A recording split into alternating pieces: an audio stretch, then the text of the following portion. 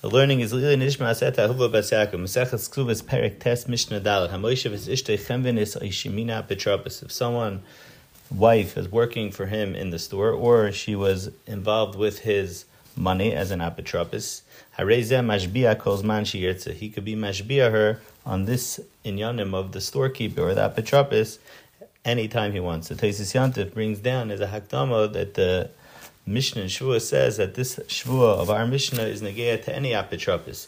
That even though midaraisa you can't be mashpia someone with a tiny shema, but over here, since they're dealing together so much by apotropin or shutfin, so then there's a Shvua darabanan that you could make him swear even though you only have a tiny shema. The Tanakama held that the Shvua to a wife is only on these things, the negea the chemvini of the apotropos, but on anything else you can't be mashpia, except you could be megalgel from this Shvua onto that also. And the reason is, the Gemara says, because ein adam darim nachish b'kfifa, and it's hard for her to live with him if he's suspecting her on everything. It's not good for the shalom bayis. Rabbi Eliezer argues, afila al pilcha v'alisisa.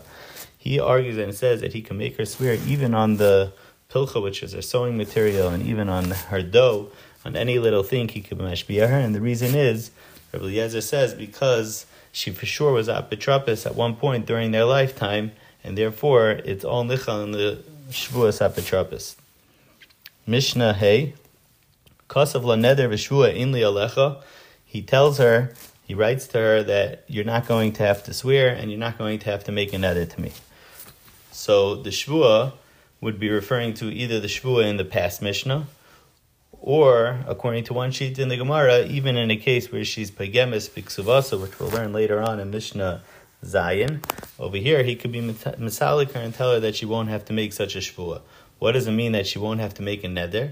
So Rashi brings down that the Gemara in Gittin said that they stopped making shvuas because of the chaymer shvua. Gamliel Azakin was misakin, that instead she made a neder to the Yisayimim that if I had hana or if I stole something else, then Paris will be aser unto me. So she said it b'lashon neder. But over here, he's being misalik her and saying, neder v'shvua in li alecha, you're not going to have to not make a neder to me, not a shvua. So then the halacha is, he can't be mashbiyah afterwards. Eini yachal lashbiyah. Aval mashbiyah hu es yarshev es abar b'shusa. Even though she doesn't have to swear, but if she would die, her yarshim would have to swear. And her lekuchas, if they have the property now, then they could swear. He can make them swear. Neder v'shvua, second case in the Mishnah is neder v'shvua in li alecha v'loyal yarshecha v'loyal b'am b'shusecha. So here he spoke out clearly that your yarshim and the b'am b'shusecha also don't have to swear. So then, eini yachal lashbiyah lo hi v'lo yarshev v'lo yisabam b'shusa. Aval yarshav mashbiyah noisa. But if he would die, then his yarshim could be mashbiyah them. V'es yarshev v'esabam b'shusa. The third case in the Mishnah is that he's misalik everything. No one has to swear. Not neder v'shvua in li, v'lo li yarshai, v'lo yabam b'shusi, alecha, v'lo yarshecha, v'lo yabam b'shusecha, eini yachal lashbiyah, lo hu v'lo yarshim, v'lo yabam b'shusai, lo yoisa, v'lo yarshev, v'lo yabam b'shusa. Because he was misalik everyone from a shvua, so no one would have to swear over here.